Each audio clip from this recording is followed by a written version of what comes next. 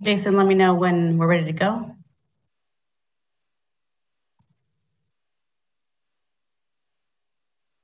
Now it's live. Great. Chair G.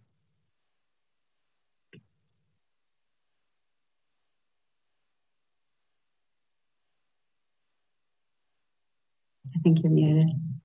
Here we go.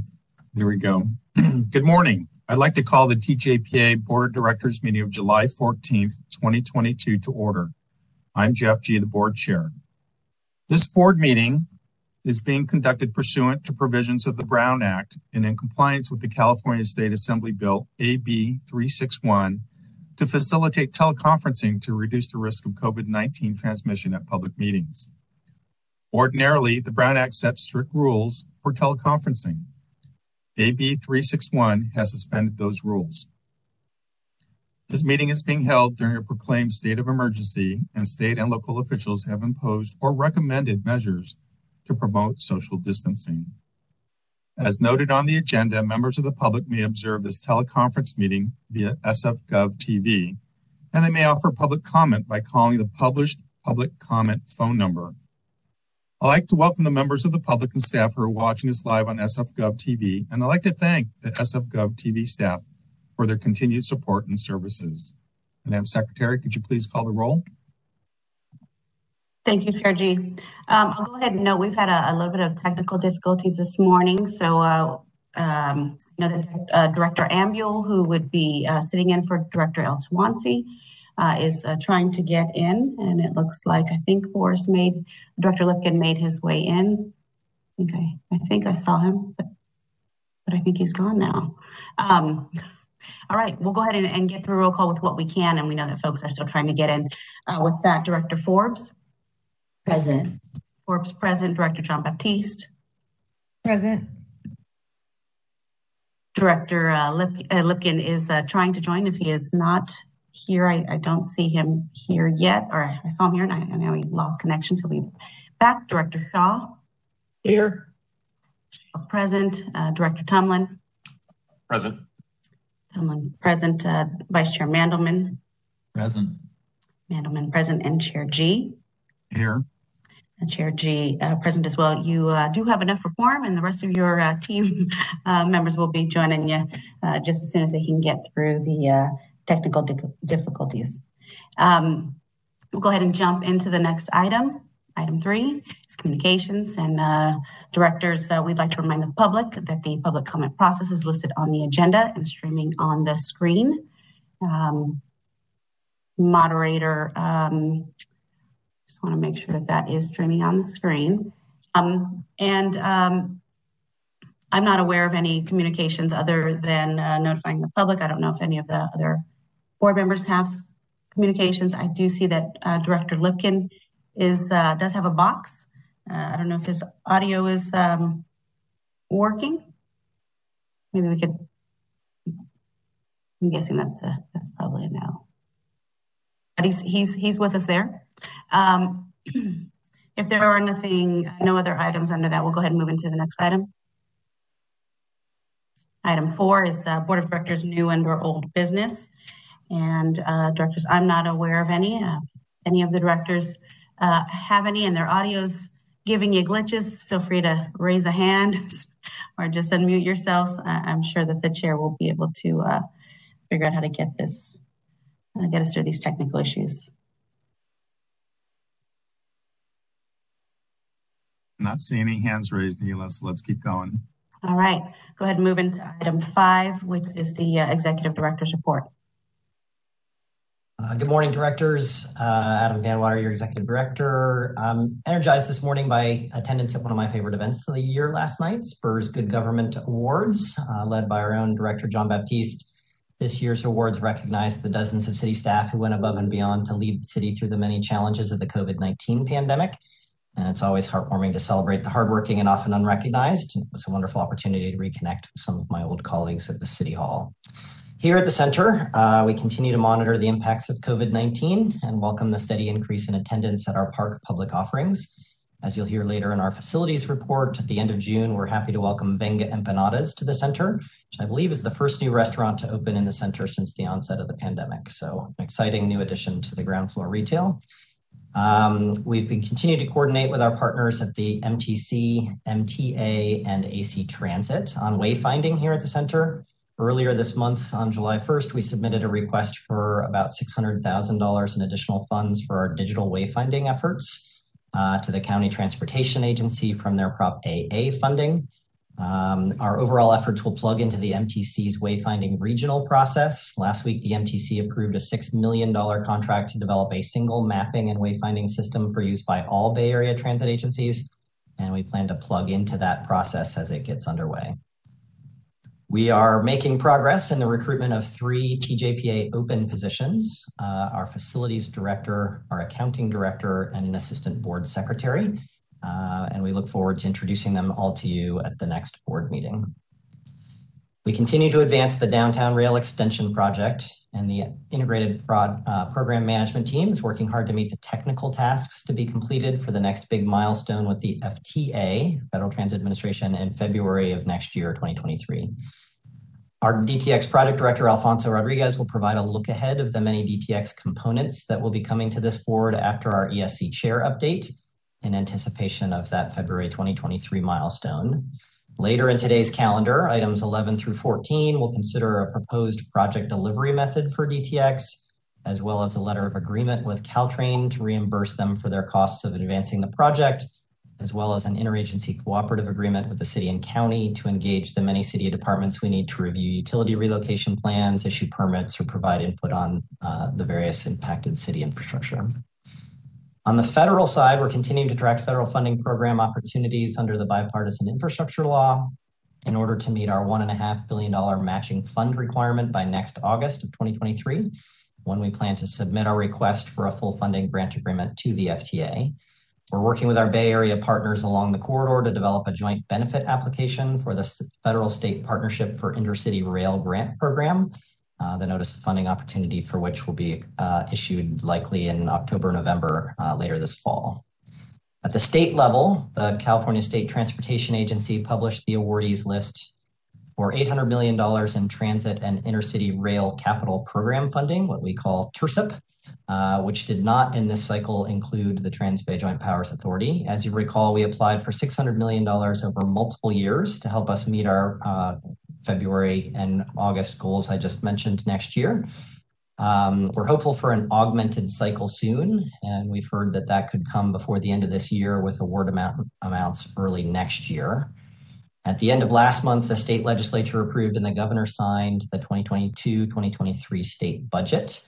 And the transportation budget trailer bill included additional funds for TIRCIP over the next 2 fiscal years, as well as approved $4.2 billion in Prop 1A funds to the High Speed Rail Authority, which will help them advance the Central Valley operating segment.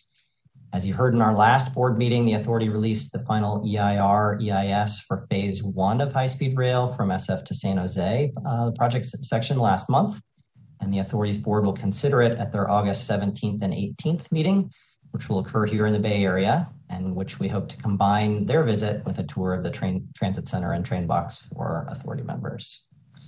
The regional level, we've been working with the Metropolitan Transportation Commission as they develop what's called the Major Project Advancement Policy, or MAP.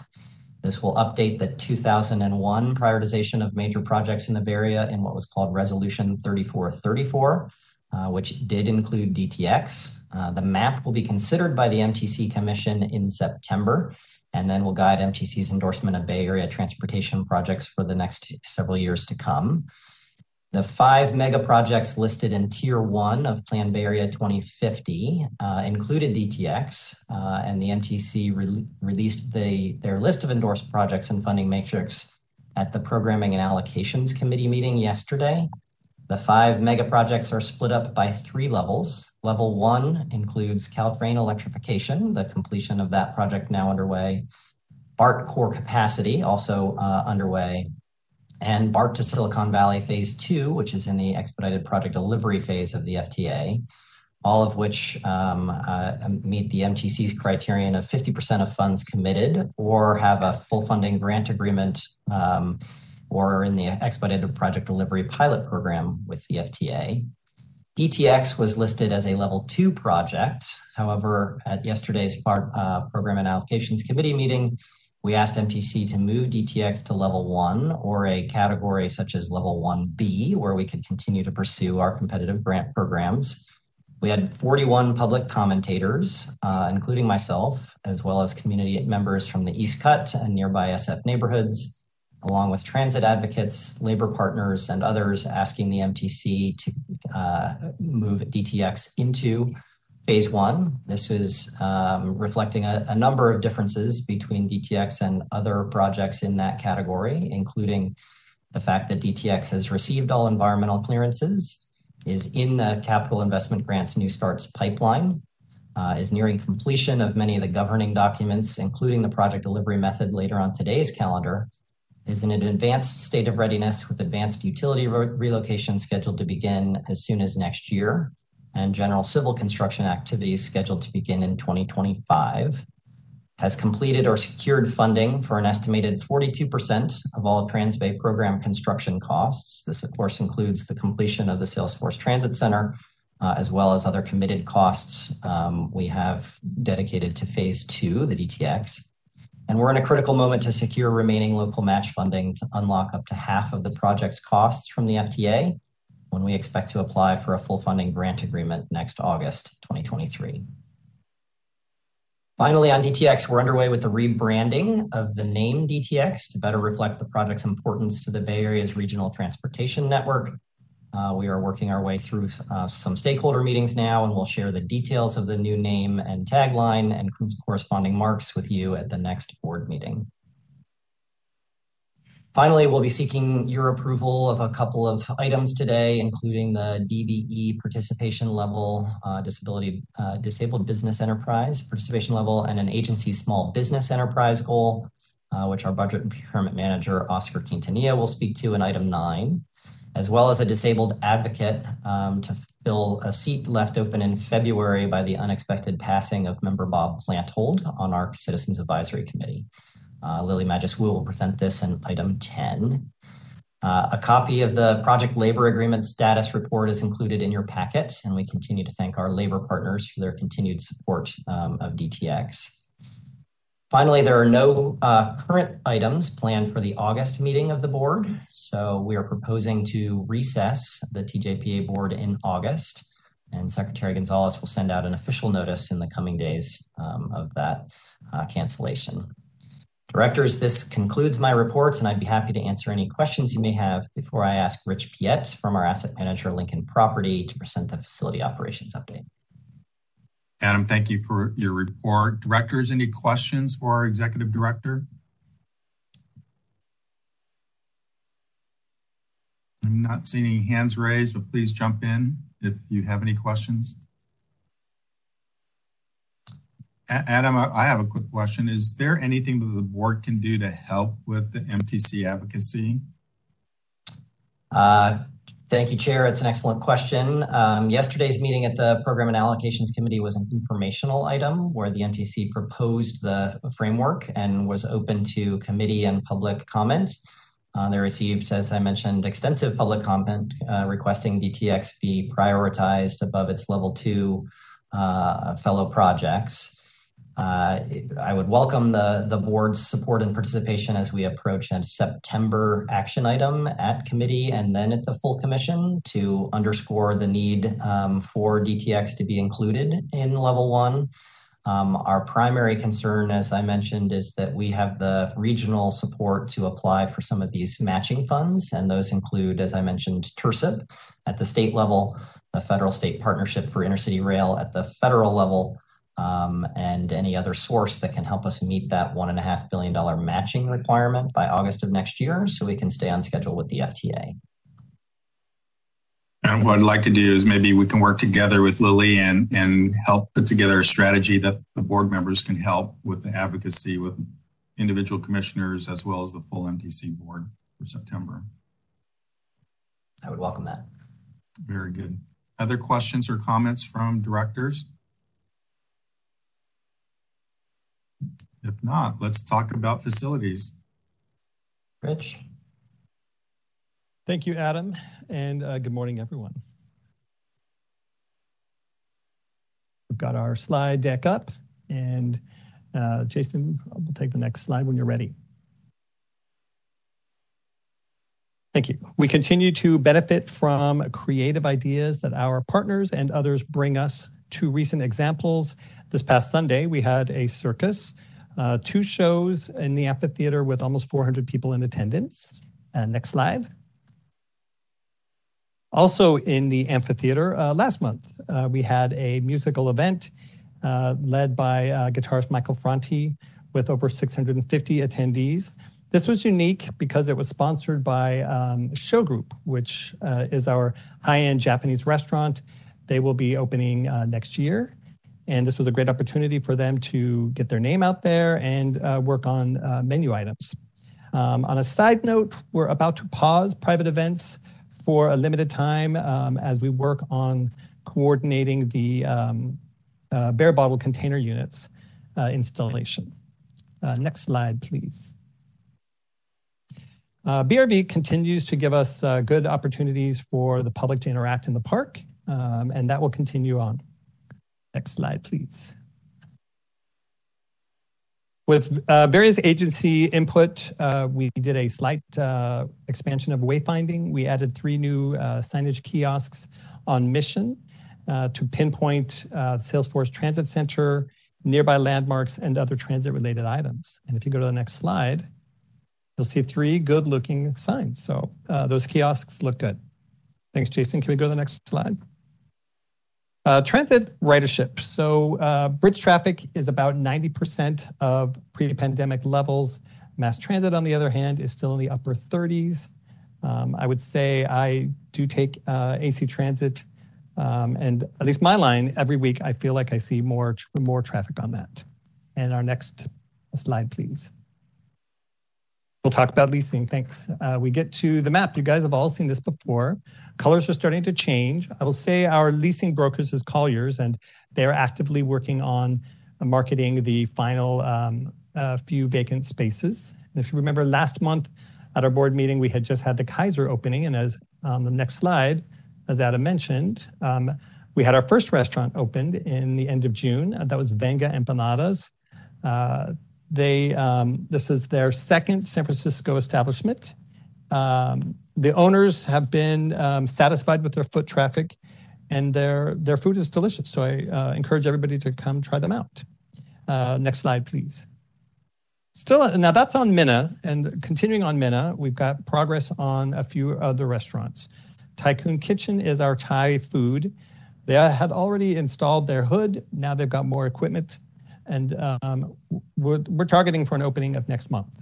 And on our next slide, also on Minna, Per Diem is the American Bar and Grill. They've painted their ceiling, and just yesterday, I couldn't get it in time, but they've added a bunch of details and features, which are looking great. Charlie's is Philly's cheesesteak, and they just recently installed their customer counter space. Both of these also on Minna, and they will open after Labor Day. And our next slide. And we actually get to talk about Natoma. For the first time, we have something working on Natoma. Aquilina is our Italian restaurant down closer towards 2nd Street, and they've just started framing and adding other key components. And this concludes my presentation. We appreciate everybody's support in getting where we're at, and happy to answer any questions. Rich, thank you very much for your report. Directors, any questions? I think we can stop by and have empanadas now, so that's a good thing. So that's good. Very good. Not seeing any hands raised or anything. So in the PLA quarterly reports in our packet. So I think that concludes our executive director's report. So Neela, are there any public comments on the reports? Let's go ahead and take a look to see if there are any members of the public. While Jason is screening the folks there, that section, just go ahead and note that we got through the technical issues. Director Lipkin can see him, we can hear him, and Director Ambul also. So they've joined us. Jason, do we have any members of the public? No, we do not. There you go.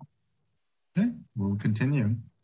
All right, item 6 is the CAC update, and directors, we have CAC Chair Brian Larkin who will address you on this item. And I know I saw him just a moment ago. I see his box there. Brian, are you still connected?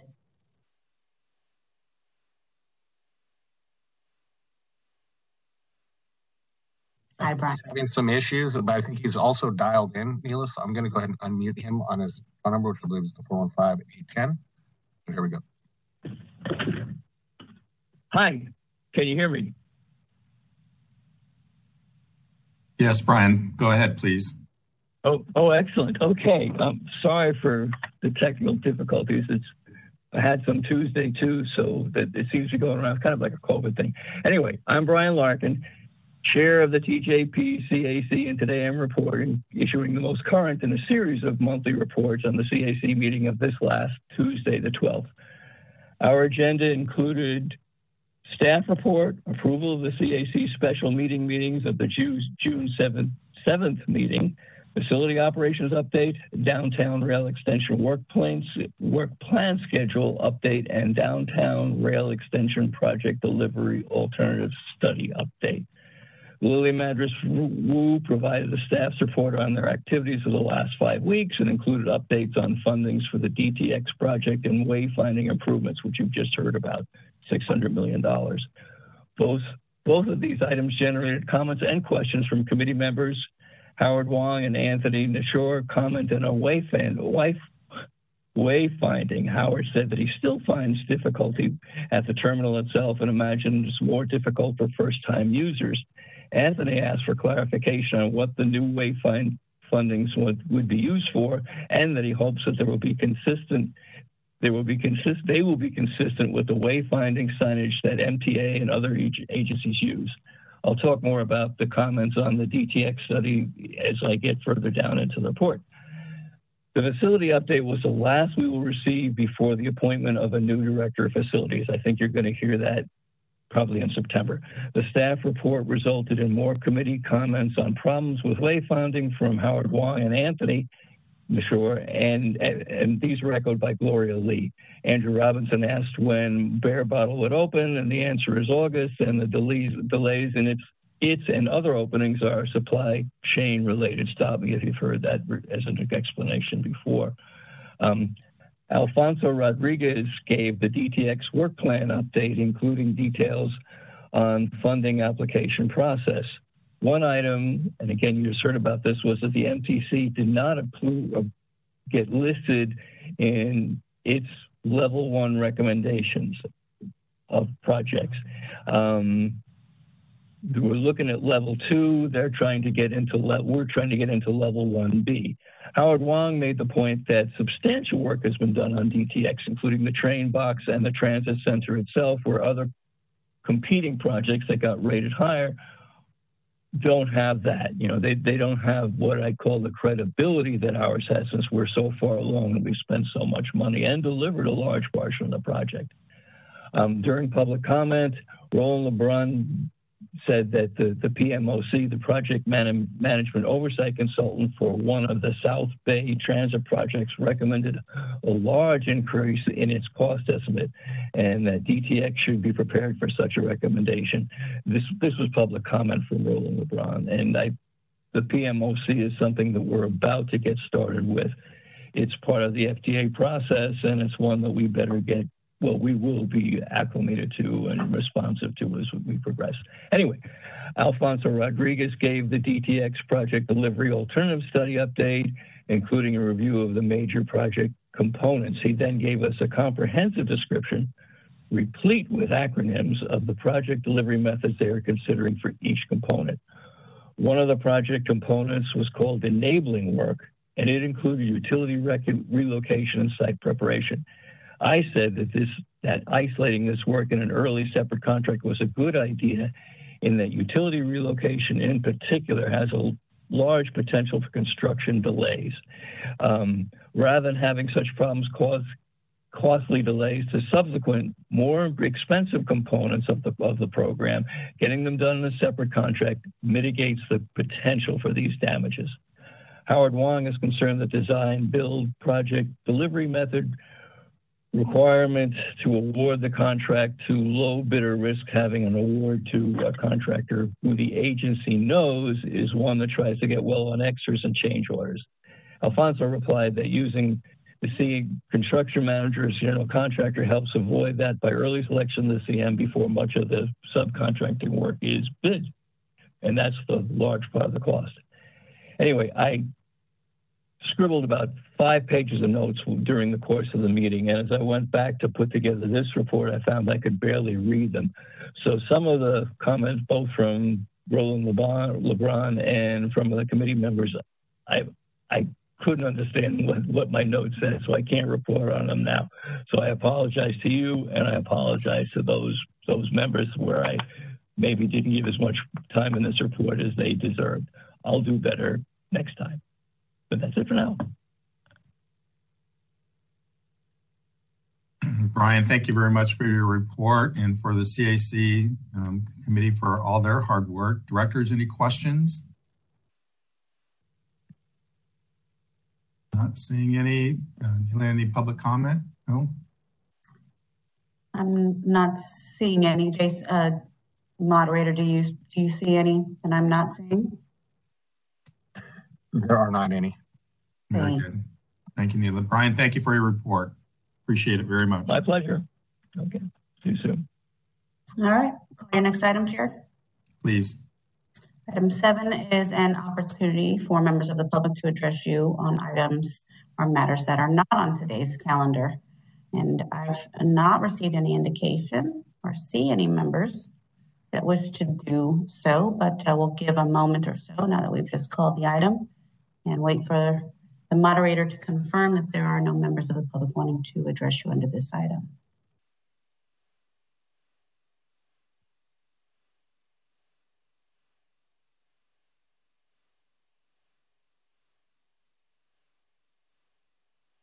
All right, I think that was about 15, 20 seconds. And I know that there is a slight delay between our streaming and when it goes live on SF.gov. So that's why I want to give a few extra seconds. Jason, confirmed, right? No one there? No one looking to comment on item 7? Correct. Great, thanks. All right, we'll go ahead and move into your next item. Please. All right, directors, your next item is the consent calendar, where all matters listed are considered to be routine and will be acted upon by a single vote. There will be no separate discussion of the items unless a member of the board or the public so requests, in which event the matter would be removed from the consent calendar and considered separately. I've not received any indication that a member of the board or the public wishes to have any items considered separately. We'll go ahead and give a few moments to make sure that is that remains, and there are no board members, and Jason confirming there are no public members, correct? That is correct.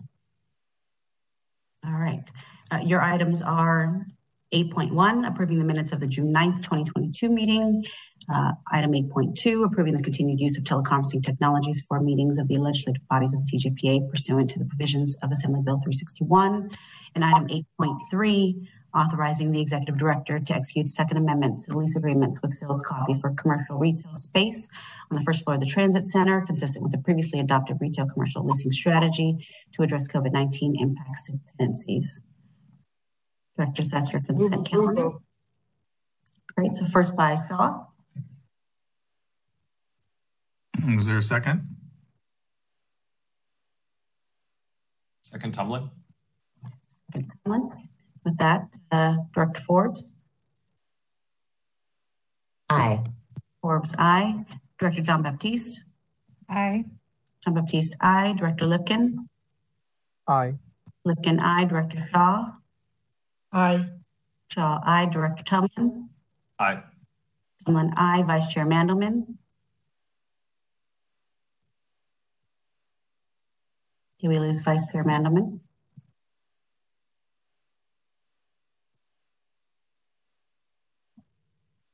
Vice Chair Mandelman, aye. I do see your box, but you...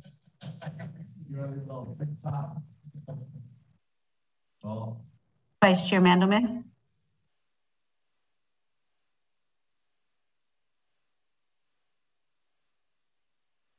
mark him as absent. I think he might have a sidebar meeting that he wasn't. And Chair G. Yes. Chair G. All right. With that, the consent calendar is approved. We go ahead and move into your regular calendar. Please. Yes. All right. Item 9 on your regular calendar, directors, is approving the anticipated business enterprise participation level for federal fiscal years 2022 through 2023. And that is through 2024 to 25. And an agency small business enterprise goal of 20.5%. And Oscar Quintanilla, Budget and Procurement Director, will present the item. Good morning, directors. Oscar Quintanilla, Budget and Procurement Director.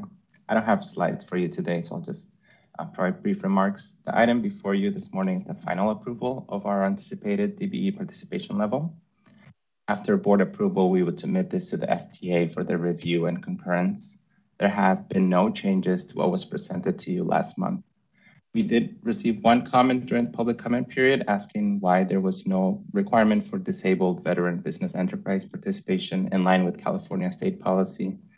And as we described in the June 9 staff report, the TJPA maintains a race-neutral DBE program that does not set required participation targets following recommendations from the federal guidelines. This concludes my remarks, and I'd be happy to answer any questions. Thank you. Oscar, thank you. Directors, any questions? Not seeing any hands raised. Neela, any comments from the public?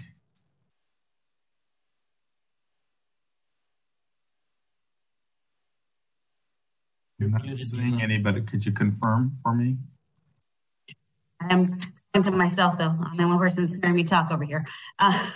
I do see a hand raised. Okay, please. Moderator. Yeah, Neela, that is not a member of the public. It is Josh, who will be speaking during Lily's time. Okay, and you're sure he doesn't have a comment on this item? I'll unmute him to confirm.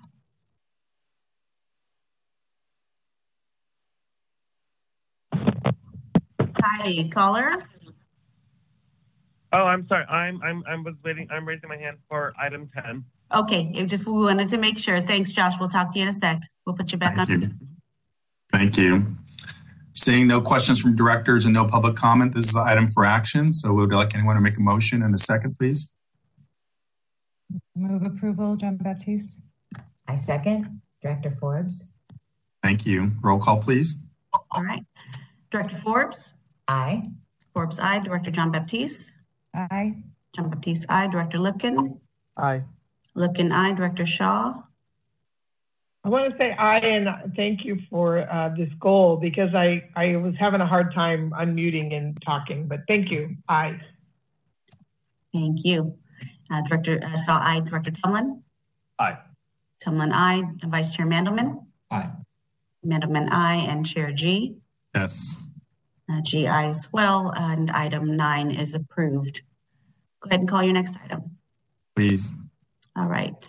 Item 10, directors, is approving the recommended applicant, Joshua Rosen, to serve as a member of the TJPA Citizens Advisory Committee to fill the vacant seat of the disabled advocate. And Lily Magiswoo, Communications and Legislative Affairs Director, will present. Good morning, directors. As stated by Executive Director Van de Water, we currently have the midterm seat open due to the unexpected passing of member Bob Planthold in February of this year. At that time, we were at the tail end of our annual CAC recruitment and did not receive any applicants to fill the seat. We continued our extensive outreach using our website, social media platforms, and contacted various organizations, including the Mayor's Office on Disability, from the disabled advocacy community to fill the seat. Today, I'm happy to report that we are recommending Joshua Rosen to fill the disabled advocate seat. As you can see in his resume, he has a long history working with the disabled community and currently serves on the Multimodal Accessibility Committee at the San Francisco Municipal Transportation Agency. He's really interested in learning about the TJPA and represents the interests of the disabled community before and will represent the interests of the disabled community before our CAC as we welcome riders and visitors back to the center and work to deliver DTX. Information about our recommendation is found in your packet. Staff recommends that you approve the item as recommended. And Josh, as you heard him earlier, is on and can be elevated to provide some words as the chair approves. Lily, thank you for a report. Josh, thank you for joining us and volunteering to serve on our CAC. Would you like to say a few words before the board considers your application? Yes. Hi, my name is Joshua Rosen, and I am I'm the applicant to fulfill the disabled advocate seat. I am currently working for SF Unified as a paraeducator in an access program which serves 18 to 22-year-olds with developmental disabilities. And travel training and public transit and safety is a very big component of our curriculum at our school, and the Salesforce Tower and the Transit Center has been a very popular destination for many of our students when they are given the opportunities on places to explore in our cities. I'm also a recreational program leader at the Pomeroy Rec and Rehab Center's Children and Teens Department, and we also do a lot of daily field trips. And based on what I've seen at the Salesforce, I think we trip to go there because of the beautiful garden that exists at the Salesforce Tower. I have been on the MAC meetings for a couple of months now. I was honored when Matt West, the director of SFMTA, asked me to apply, and I'm very excited to learn more about public transit and I hope to continue to advocate to make public transit in our city and the Bay Area more ADA accessible. Thank you. Very good, Josh. Thank you for joining us this morning, and again, thank you for applying to serve on our committee here. So much appreciated. Directors, any comments? Any questions? Neela, is there any other additional public comment on this item? I don't believe so. Jason, can you help me verify? And no additional public comment. Directors, is this an item for action? Is there a motion and a second? I'd like to move the recommendation, please. Lipkin. Is there a second? I'll make a second. Forbes. Thank you. Roll call, please. All right. Director Forbes? Aye. Forbes, aye. Director John Baptiste? Aye. John Baptiste, aye. Director Lipkin? Aye. Lipkin, aye. Director Shaw? Aye. Shaw, aye. Director Tumlin? Aye. Tumlin, aye. Vice Chair Mandelman? Aye. Mandelman, aye. And Chair G? Yes. G, aye as well. With that, welcome Josh, and item 10 is approved. Josh will join us at our next CAC meeting in September. Congratulations, Josh. All right. I'll go ahead and call the next item and pause at that moment. Directors, item 11 is authorizing the executive director to execute a memorandum of understanding with the City and County of San Francisco Office of Economic Workforce Development, describing the agreement of OEWD and other city departments to incur certain efforts related to advancing the Downtown Rail Extension Project and reimbursement to the city for such efforts in an amount not to exceed $40,000 in fiscal year 21-22 and $985,000 in fiscal year 22-23, while the parties negotiate a longer-term interagency cooperative agreement. And Alfonso Rodriguez, DTX Project Director, is going to present this item to you, but I think we want to do a pause for a second before that. Hello, Director Forbes. Chair G, I need to recuse myself from this item. I am a department head within the City and County of San Francisco and earn a salary from the city, and this MOU is with the city. And for that reason, I will be recusing myself. Thank you. Thank you, Director Forbes. And for similar reasons as Director Forbes, I will also need to recuse myself as a department head in the City and County of San Francisco. Thank you, Director Tumlin. given the protocol of a virtual meeting, I think the protocol is that you turn your cameras off and we'll ask you to rejoin us as soon as this item is complete. That's correct. All right. Great. Thank you. As part of the Federal Transit Administration's Capital Investment Grants Program, FTA requires that TJPA, as project sponsor, complete and secure all critical third-party agreements before completing the engineering phase, which is the project's next phase in the New Starts program. And that will be completed in August of 2023. These agreements are those necessary to facilitate the financing, design, permitting, construction, operation, and maintenance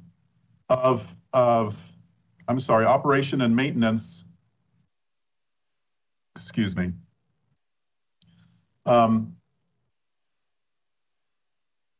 sorry, I kind of lost track here. So I'm going to start over here. So that this is necessary for the TJPA to engage with the necessary third parties to secure these agreements before August of 23.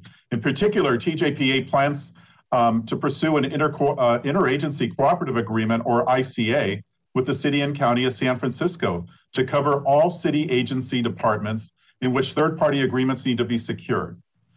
And this is rather than doing so individually.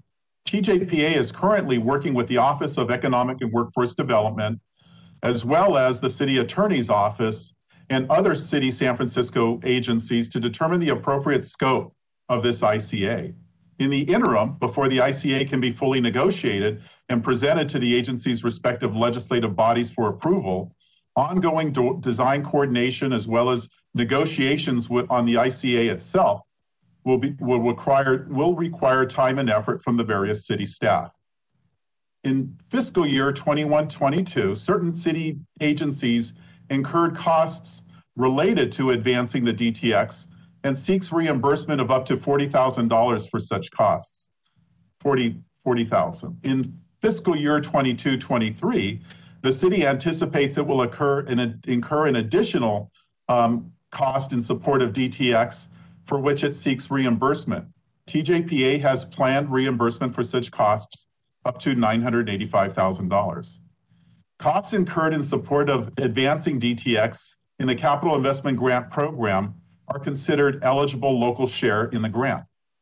TJPA and OEWD have negotiated an MOU, which is before you today, for action, and it describes the cooperation between the parties and authorizes reimbursement to the city while the parties negotiate the more comprehensive ICA. Now, this concludes my introductory comments, and I'm available to address your questions. Alfonso, good morning, and thank you for your report. Directors, any questions for Alfonso?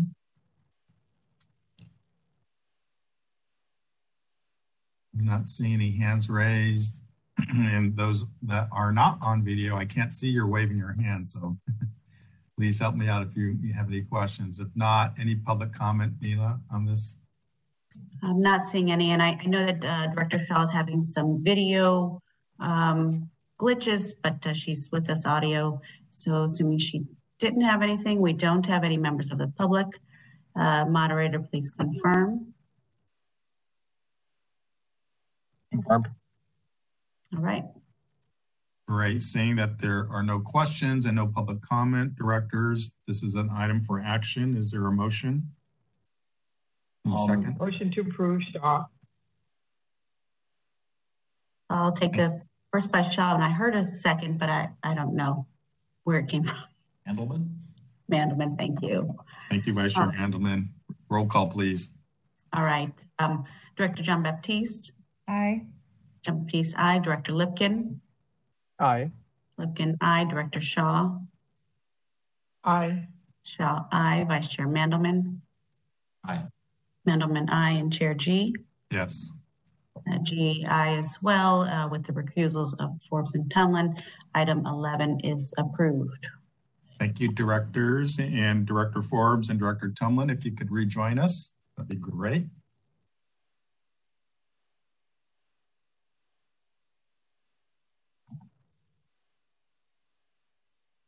Okay. All right. Go ahead and please call our next item. All right, and I see Michelle. We've got video working. Look at, we're moving. All right, item 12, director's item 12 is the San Francisco Peninsula Rail Program Executive Steering Committee update, and Michelle Bouchard, Caltrain Executive Director and ESC Chair, will provide the update, followed by Alfonso Rodriguez, who will provide a status update on the work plan schedule. Great, perfect. Thank you. Good morning, Chair G and members of the board. I'm here to provide your monthly update on the activities of the ESC. And as Neela pointed out, I'm going to be asking Alfonso to provide an update at the end of my report. At the June meeting of the ESC, we received an informative presentation on the DTX quantitative risk assessment and cost estimating process. To implement this process, the DTX team is currently engaged in a series of activities to develop a new capital cost estimate that will lead to a new baseline program budget. Several activities supporting this milestone will occur throughout this summer and fall, including a quantitative risk assessment to determine contingency amounts, a value engineering exercise on the updated preliminary engineering design, and an independent peer review of the new draft capital cost estimate and schedule, and updating escalation costs. This will help staff prepare a recommended program budget, which will be presented to the ESC in December, and then further to this board for adoption in January of next year. The ESC also discussed the IPMT's recommendations for DTX project delivery, which you will consider later in today's agenda. The project delivery strategy describes the contracting approach to construct DTX and its various elements. It examines construction risk by element and assigns responsibility to the parties best suited to manage that risk. The next step in this process involves the IPMT developing an implementation strategy, which will be coordinated with other ongoing DTX work streams, namely the funding plan and governance study. So that concludes my brief report. I do want to invite Alfonso Rodriguez to discuss these accelerated work plan activities, which all play key roles in supporting TJPA's upcoming request to enter FTA's New Starts engineering phase in February of next year. Alfonso, I will hand it over to you. Great, thank you. Chair Bouchard, could we bring the slide deck up and maybe just advance to the second slide? Great, thank you. So the DTX Accelerated Work Plan was adopted by this board in April of last year. And listed on the screen are those activities outlined in the work plan and the anticipated dates when these items will again appear before the board, either as an informational item or one for action and adoption, as required by the Federal Transit Administration Capital Investment Grants Program.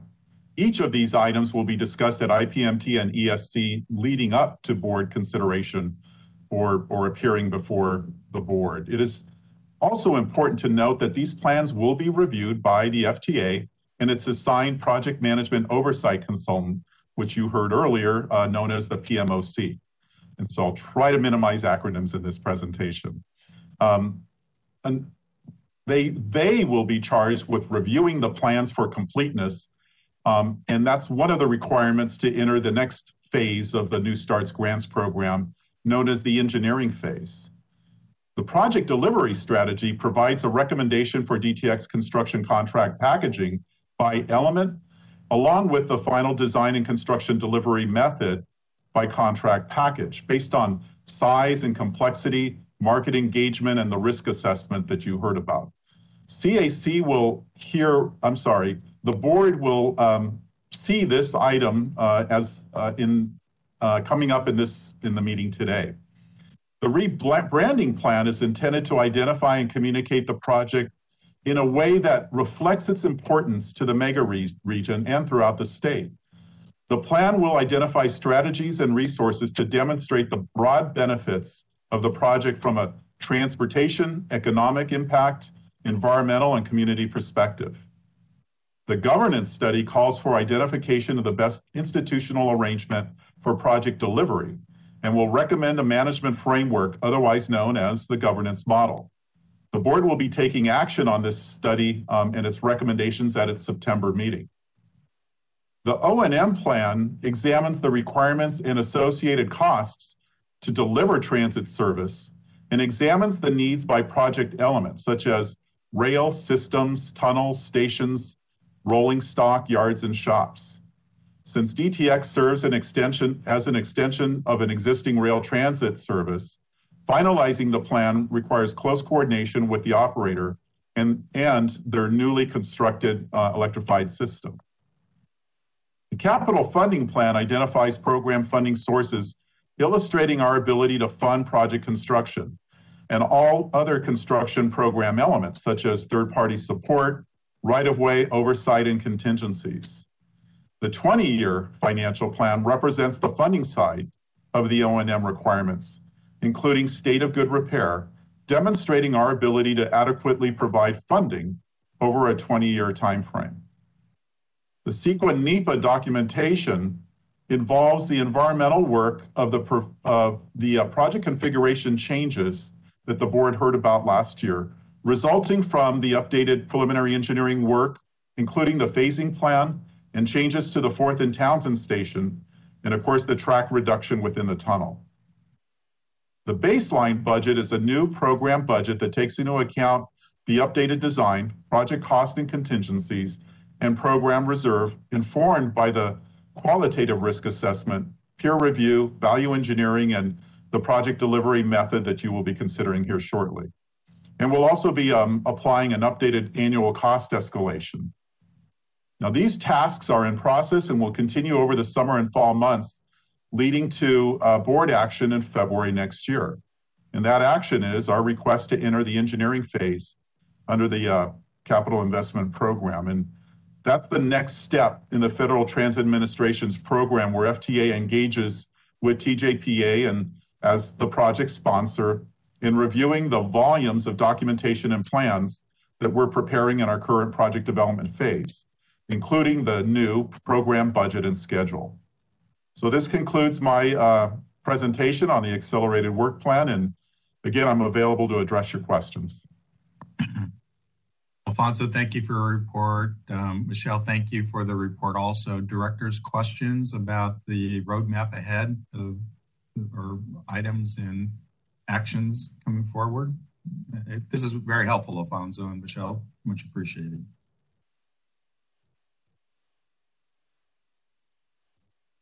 Any hands raised? I'm not seeing any hands raised. Okay, any questions from the public and public comment on this?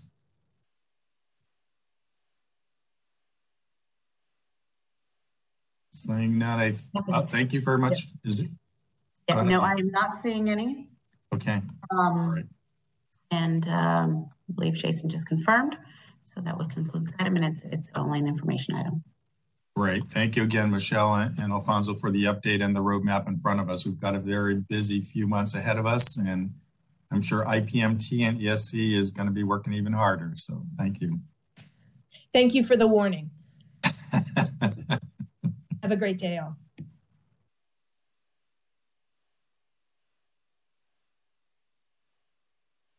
All right, Neil, I think we can go ahead with our next item. Yeah, I'll go ahead and call the next item, and I think we'll take a pause at that point too. Item 13 on your calendar, directors, is authorizing the executive director to execute a letter of agreement with the Peninsula Corridor Joint Powers Board, Caltrain, describing the parties' cooperation to complete all work needed to meet critical milestones in the Downtown Rail Extension Accelerated Work Plan and documentation requirements related to the full funding grant agreement request and reimbursement to Caltrain for such efforts in an amount not to exceed $437,000 in fiscal year 21-22 and $2,883,000 in fiscal year 22-23. This would be a temporary letter of agreement while the parties negotiate a longer-term master cooperative agreement. Alfonso Rodriguez, DTX project director, will present after we take a slight pause. Thank you, Neela. I'm in a unique situation where I serve as a director on the Caltrain board, but I'm not an employee of Caltrain. But in an abundance of caution, I'm going to recuse myself from this item and turn the meeting over to our Vice Chair Mandelman to handle item number 13. So I'm going to disappear for a little bit and come back whenever this item is completed. So Vice Chair Mandelman, the gavel is yours. Thank you. Thank you, Chair G. Alfonso. Great, thank you. Item 13 is a letter of agreement with the JPB as in the earlier MOU item with the City and County of San Francisco, and as one of those identified critical third-party agreements for FTA grant guidance, the TJPA and Caltrain are engaged in developing a Master Cooperative Agreement, or MCA, to be included in the TJPA's August 2023 application for a federal grant. The MCA with Caltrain will address key topics, including funding of the Caltrain grant eligible costs, including design and construction support and coordination. The MCA will encompass the entire design, construction, and operating phases of DTX and addresses temporary surface encroachment at the rail yard, permitting, procurement, and construction coordination, operations and maintenance and rehabilitation, as well as asset disposition. When negotiated, the MCA will be brought before the TJPA and Caltrain boards for adoption, which is anticipated next year in the spring. In the interim, before the MCA can be fully negotiated, TJPA requires considerable coordination with Caltrain, including information sharing, design and operational, and other documentation input to ensure the TJPA meets critical milestones in the accelerated work plan and the requirements of the FTA grant. Caltrain has incurred consultant costs in the amount of $437,000 in fiscal year 21-22 in support of this effort, beyond its role on the Executive Steering Committee and its support on the Integrated Project Management team. Caltrain has also developed an estimate for additional costs in support of the project during fiscal year 22-23 in the amount of $2,883,000. Last month, Caltrain's Board of Directors included in its FY 22-23 budget a $1.5 million capital contribution towards the DTX program costs. And it is proposed in the LOA to be used as an offset to Caltrain's FY 22-23 incurred costs in support of DTX.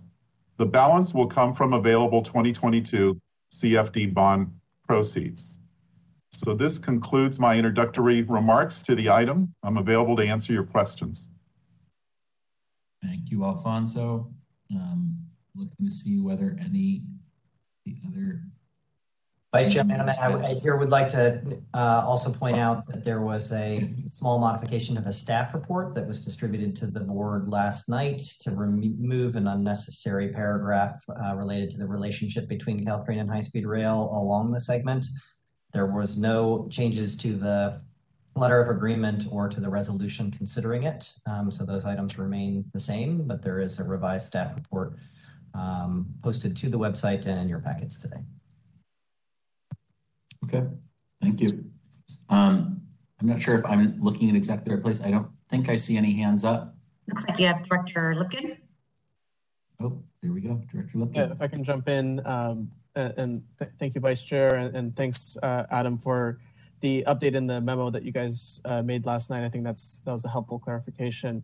I do have a question probably for Alfonso, and in reading the letter of agreement, it's the scope that's in there is essentially a one sentence scope of work for cooperation in support of the accelerated work program and the FTA process. And so what will be the internal mechanism and process to authorize Caltrain to actually do work under the letter of agreement, or how will that actually function assuming this is approved? Thank you, Member Lipkin. The work that we expect from Caltrain is really a continuation of the work that they've been performing already, and that is the work to help us finalize preliminary engineering, the engineering cost estimate, all the operating requirements and the various documentation. There's a substantial amount of work and time that they're investing in DTX, and they have already been doing that.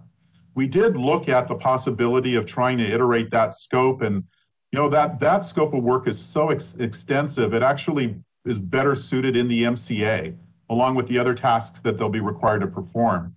So we decided together that a simple reflection of the work that they're already doing and allowing this LOA to serve pretty much as a reimbursement mechanism to be able to access that support readily was the way to go. So I do recognize the question.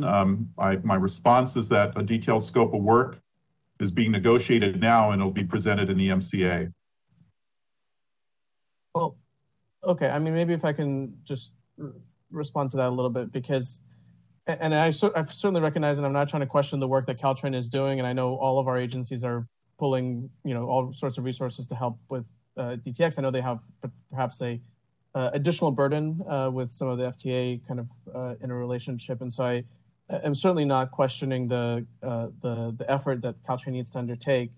I guess what seems missing to me is before Caltrain would, this is about a $3 million contract or agreement with Caltrain to do the work. It seems like a authorization from TJPA would be helpful. That would, have some sort of outline of the. I know you're doing the general MCA, but for the next year worth of work, I would imagine you have very specific deliverables or things that you need, design reviews or other functions that you need them to perform. And so it seems like it would be useful to have a mechanism that sets out a more precise, scope, budget, schedule, and list of deliverables that TJPA would get for the money that is being proposed here. So I guess I will leave that for other board members to consider or the staff to consider. But to me, that would be kind of a good control mechanism to make sure that ultimately the place I don't want to be is arguing with Caltrain over, well, was that charge appropriate or was this scope, the right thing to do? And so I think having some more documentation before work actually gets done, at least as from a state agency perspective, that's certainly our way of doing business. And I think there's good reason that's been the general practice that we've had. Through the chair to Director Lipkin, and I may ask our general counsel to weigh in on this, but wanted to give the board a little bit of additional assurance of the process here, that the LOA also contemplates the recitals in the memorandum of understanding that lay out the work the parties have agreed to. That includes the work plan, the accelerated work schedule, FDA requirements to submit the FFGA, and then the mechanisms to reimburse should any disagreement occur include monthly invoices from Caltrain, which need to include descriptions of work performed, staff classifications performing work, hours, and billing rates. That's included in Section 3E and Exhibit C. The TJPA retains the authority to reject inappropriate charges in Section 3 and Exhibit C, and the parties agree to meet and confer over any disputed charges. The TJPA can audit and inspect Caltrain records and can terminate the LOA under Section 4 should it become necessary. But I don't know if our general counsel wants to weigh in at all on this, who was involved in some of those efforts, but I wanted to make that clear to the directors. Thank you, Director. And through the chair, thank you, Director Lipkin, for the question. And I know the TJPA is very conscious of that all dollars on the project are carefully spent and that the dollars are carefully controlled. I would just point out, as to your question about what scope Caltrain is expected to participate in, I look at the MOU, which the parties, High Speed Rail, Caltrain, TJPA, and the city entered as describing the work that they collectively agree needs to get accomplished. Nested within that is a work program that describes at a high level of detail certain tasks that need to be accomplished, and that's referenced in the LOA. And then nested within that is the accelerated work plan approved by the board, which is a 21-page document that has on the order of 600 tasks that are specifically identified as being required with a time schedule attached to them. And then I think nested within that are weekly meetings among the parties to describe specifically what's expected to occur in the short term. So I do feel like TJPA has adequate controls over the expectations of where Caltrain will contribute work product, which it can then validate against the monthly invoices submitted by Caltrain.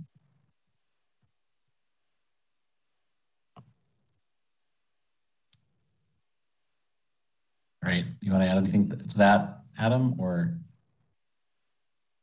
I appreciate that feedback. Commissioner Lipkin? I don't think I have much more to say. I mean, maybe this is a place where we have some differences of views of, and again, I think protecting against the place of stronger documentation protects you at the time when there's a disagreement. And so I think what you're describing is when things are going well, I don't see this as being any kind of an issue. But I think we would be better served with a stronger written authorization of work being done under the LOA that is expected to be reimbursed. I just think that's good practice. And so I think about doing this particular item, but that would be my recommendation. Right. Thank you, Commissioner Lipkin. Neela, do we have? I don't see anything more, but I didn't see a hand last. Oh, Yeah, right. I don't see any other hands. We can check on public comment, which I also don't see. But moderator, if you could help me verify, make sure I'm not missing anyone. And no public comment. Right. Right. Then public comment on this item is closed. Need a motion to approve, I believe. Correct. So moved, Tumlin. Second, Forbes. Seconded by Forbes. Please call the roll. All right. With that, for item 13, the LOA with Caltrain, Director Forbes. Aye. Forbes, aye. Director John Baptiste. Aye. John Baptiste, aye. Director Lipkin. I'm going to abstain. Lipkin abstain. Director Shaw. Aye. Shaw, aye. Director Tumlin. Aye. Tumlin, aye. Vice Chair Mandelman. Aye. Mandelman, aye. And Chair G is recused. With that, item 13 is approved. All right. We can go ahead and. Thank you, Madam Secretary. I'll hand the gavel back to Chair G. Thank you, Vice Chair Mandelman. And the recusal process is great. It allows for a bio break during a meeting. So this is perfect. So I appreciate it. Thank you. Thank you, directors. Neela, item 14.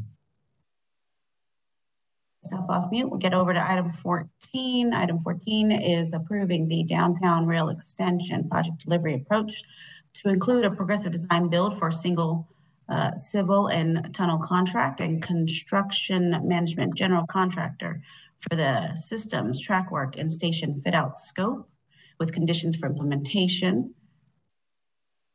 And Alfonso Rodriguez, DTX project director, along with Jesse Kaler, SFCTA Rail Program Manager, will present the item. Great, thank you. Why don't we bring up the slide deck, Jason? Right, actually, let's advance one more slide. Thank you. The project delivery study and its recommendations reflect the needs and objectives of the downtown rail extension project as well as our project characteristics, setting, risk tolerance, and industry capability. And I thought it would be helpful first to walk through the major project elements of DTX before we get into the details of the project delivery study and recommendations. Overall, there is approximately 2.4 miles of total construction, principally within Townsend and 2nd Streets, and on the surface at the Caltrain rail yards, and along 7th Street with surface track work. There's approximately 1.5 miles of tunnel alignment length, a new underground station at 4th and Townsend Streets, largely under Townsend Street, and partially underneath the Caltrain rail yard. The Salesforce Transit Station box, which has already been built, will be extended to the east under the TJPA-owned property. Other surface and subsurface features include ventilation and emergency egress structures. Fit out refers to those construction items in the Salesforce Transit Center station and the 4th and Townsend station that are not critical to train operations.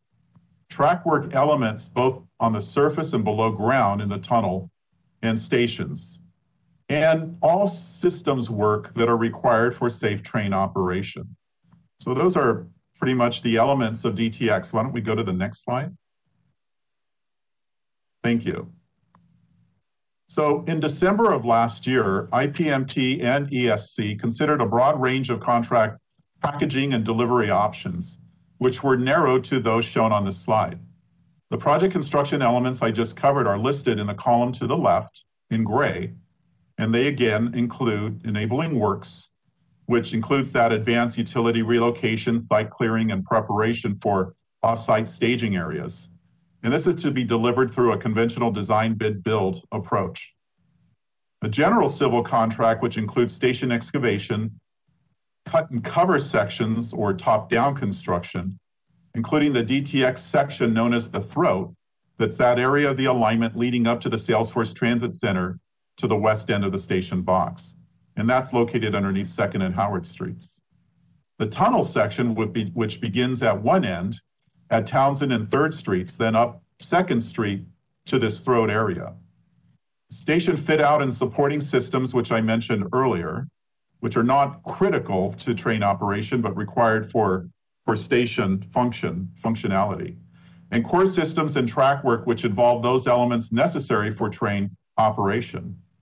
And to the right are the various delivery methods assigned to these construction elements, starting with a progressive design build or PDB, a construction manager general contractor or CMGC approach, and further to the right, a progressive design build approach, which includes a financing component for the general civil contract identified as PDBF. All options include the opportunity for early contractor involvement for the various construction elements except the Enabling Works program. And all options do include the Enabling Works contract shown across the top in gray. I'm going to turn the presentation now over to Jesse Kaler, who will walk us through a few of the details. Jesse? Great, thanks, Alfonso. Good morning, directors. Jesse Kaler, SFCTA. And if we could move to the next slide, please. The project delivery study team has identified options 5 and 6 as the recommended approach for DTX, with this approach reflecting, as Alfonso mentioned, a progressive design build approach for the tunnel and civil works, along with 1 or 2 CMGC contracts. Option 7, with construction period private finance, has also been identified as a potential viable alternative option, subject to further consideration as the project's work program continues over the next number of months. Zeroing in on options 5 and 6, these reflect TJPA selecting a progressive design builder and 1 or 2 CMGC contractors. Notwithstanding their different names, the CMGC and progressive design build approaches are siblings of one another. Both contract models reflect an initial pre-construction services phase in which the contractor team is selected to work with the owner to develop the final design and to negotiate a final contract and price in an open book fashion. The distinction between the two approaches is that under the progressive design build, responsibility for design is transferred to the contractor, whereas under the CMGC, design responsibility would be retained by the public sector. Under options 5 and 6, TJPA would be responsible for managing the interface between the progressive design build contract and the CMGC. This includes managing the coordination of activities during the pre-construction phase, such as systems-related input into the progressive design builder's development of design for the civil works. A final note on this slide with respect to considerations for 1 versus 2 CMGC contracts. A single CMGC would reduce contract interfaces requiring management and coordination by TJPA. 2 contracts would allow for selection of teams more closely aligned to specific areas of specialty scope, and the approach of 2 contracts could also facilitate differing approaches to multi-agency roles with respect to either contract. For example, a deeper level of engagement from the operators on core systems and track work. Next slide, please. The recommendation regarding options 5 and 6 reflects a number of rationales. With respect to DTX, the recommendation here for a single progressive design build for all civil works reflects, in part, the need for a single party to manage within the constraints of construction, staging, and access, across tunneling and other civil construction activities. The CMGC for systems, track, and station fit-out reflects, in part, the preference of the operators for the public sector to retain responsibility for design for these work packages. In addition to these DTX-specific considerations, this morning's recommendation reflects that there has been an evolution in the industry over the past several years, generally away from large lump sum contracts, such as conventional design-build approaches, to more collaborative methods, particularly for those projects with underground construction or complex systems components. This reflects the experiences of both owners who have seen outturn or final costs in excess of initial bid or contract prices, as well as the experiences of contractors who have seen losses on certain projects.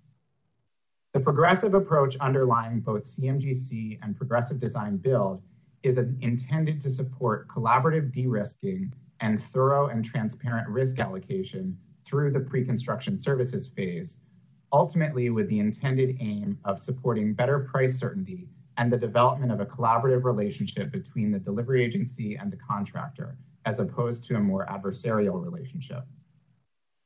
To elaborate briefly on this procurement approach, we can use the example of the process by which the progressive design build team would be selected.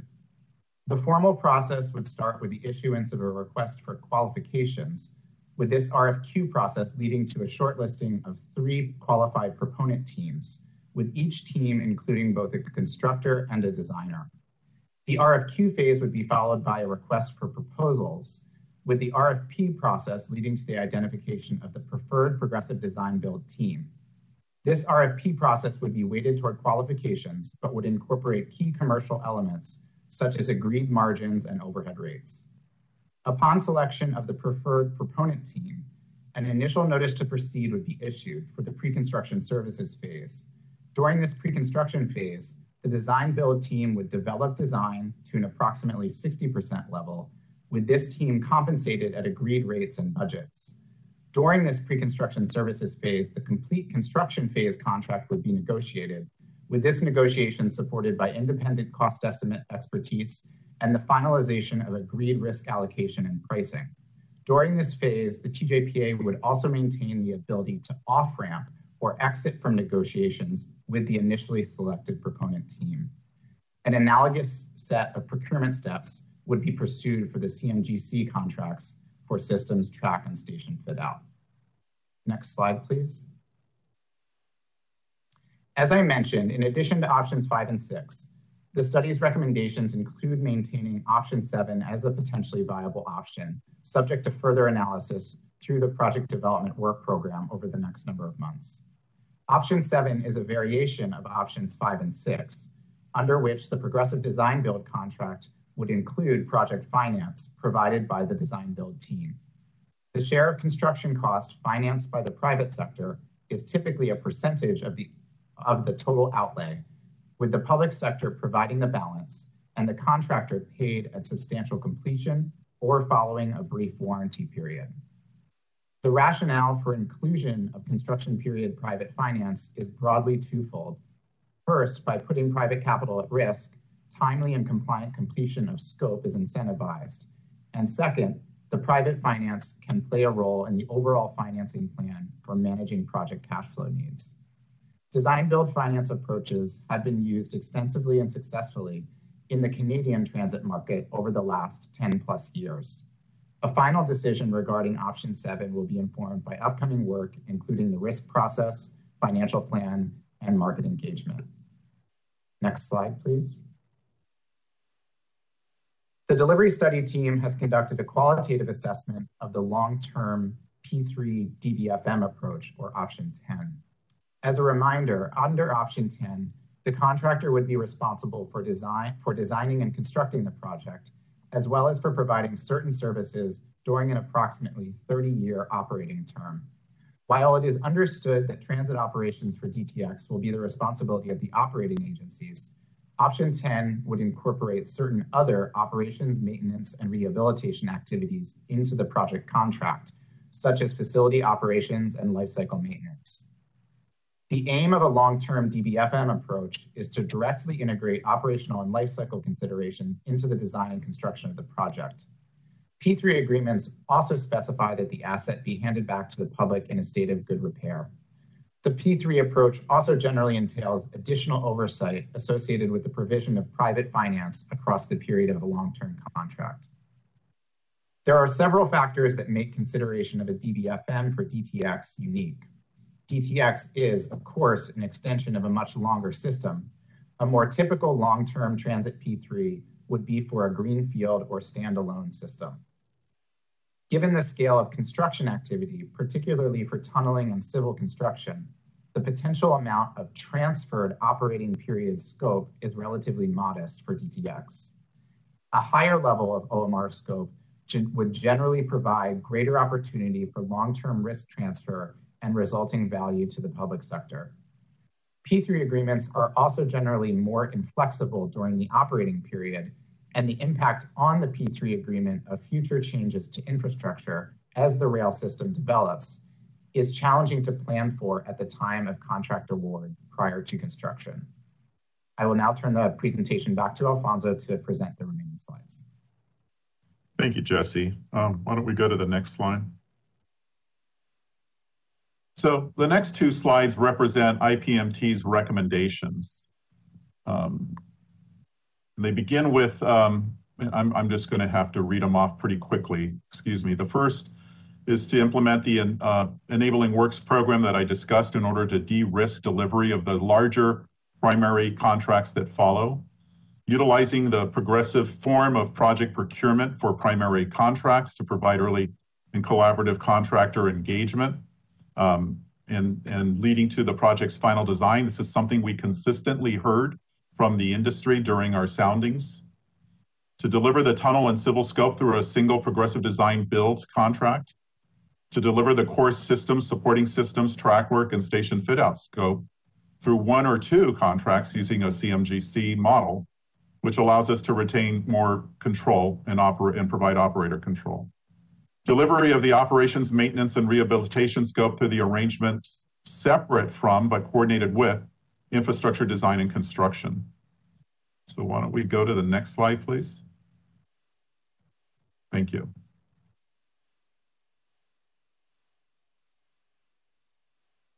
So these wrap up our IPMT recommendations to complete the preliminary design and capital cost estimate, assuming two separate CMGC contracts in order to maintain flexibility until preliminary design, the quantitative risk assessment and industry sounding inform us on selecting a preferred approach. To determine the number of CMGC contracts by October 2022, which is when these activities will need to be completed.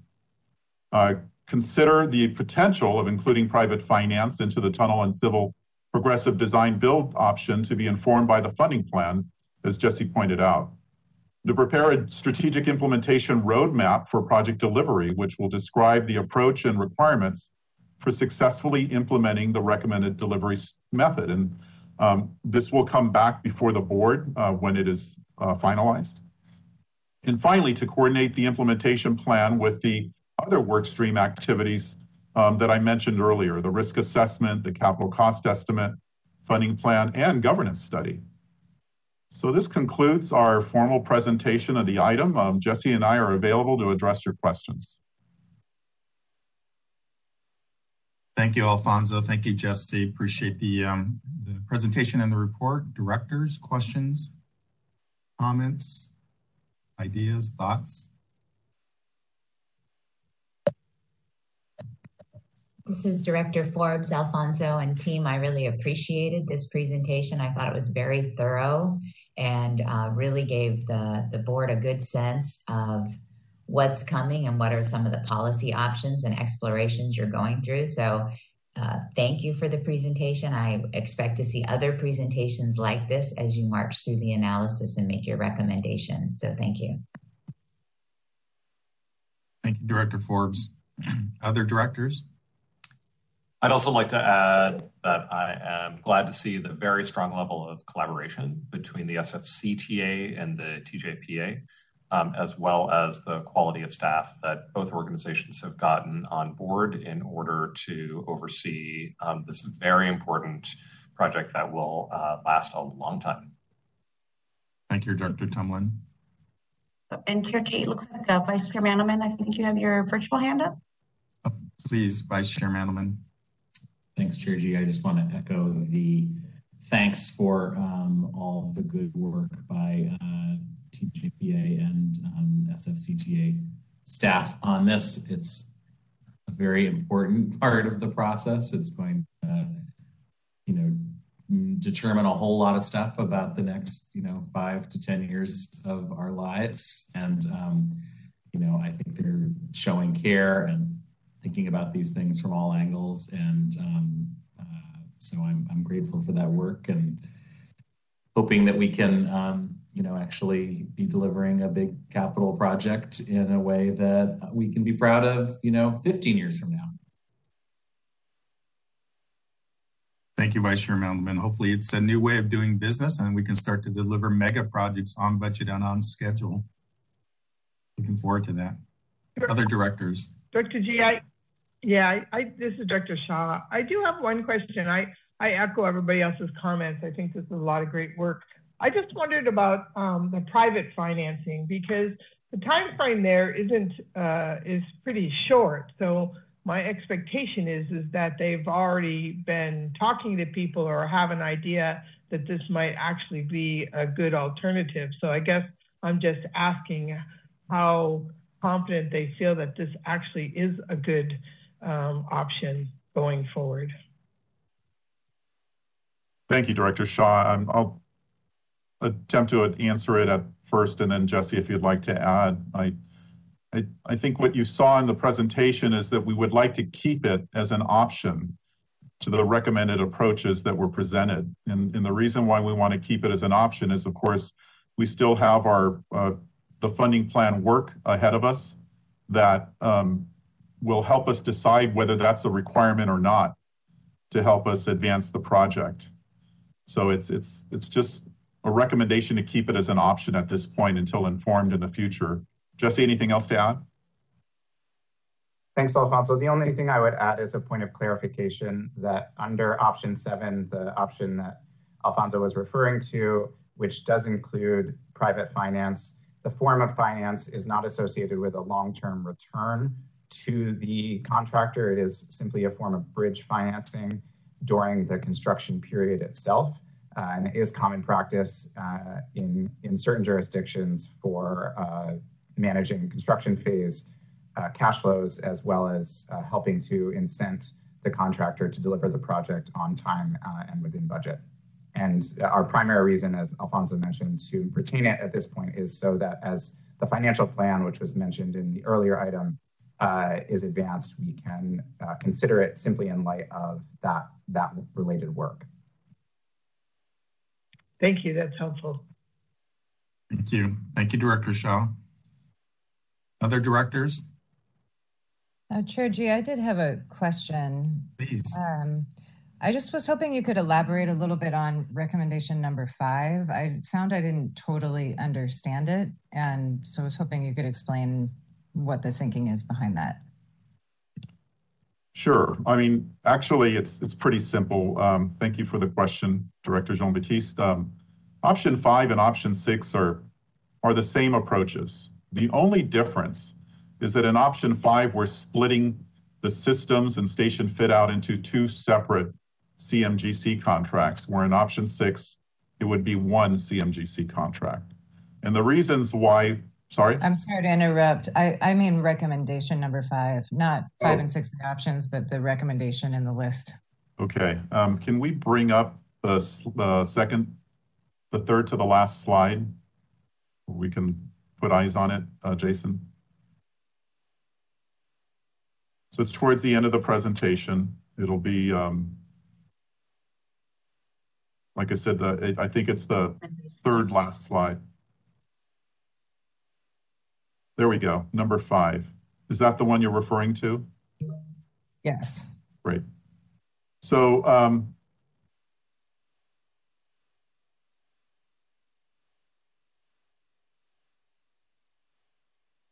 So I think this kind of harkens back to the earlier study, or earlier in the study where we were considering option 10, where we would have a separate private entity to provide operation and maintenance and rehabilitation during a period following construction. And as you saw in today's presentation that we're recommending, it has already been carved out of today's recommendation. So IPMT, though, just wanted to make sure that we acknowledge that the OMR, the operation, maintenance, and rehabilitation scope, be conducted separate from the progressive design build or CMGC contractors. And that's kind of just a reference to the option 10, which was considered earlier. And obviously, or we believe that the operation, maintenance, and rehabilitation scope responsibility will lie with the train operator rather than a private entity for a period of time. Okay, that's helpful. I was understanding this as a separate privately held contract. So that is helpful to understand. Thank you. Thank you, Director Jean-Baptiste. Other questions? If not, I do have a couple. Jason, can you put maybe slide 4 up?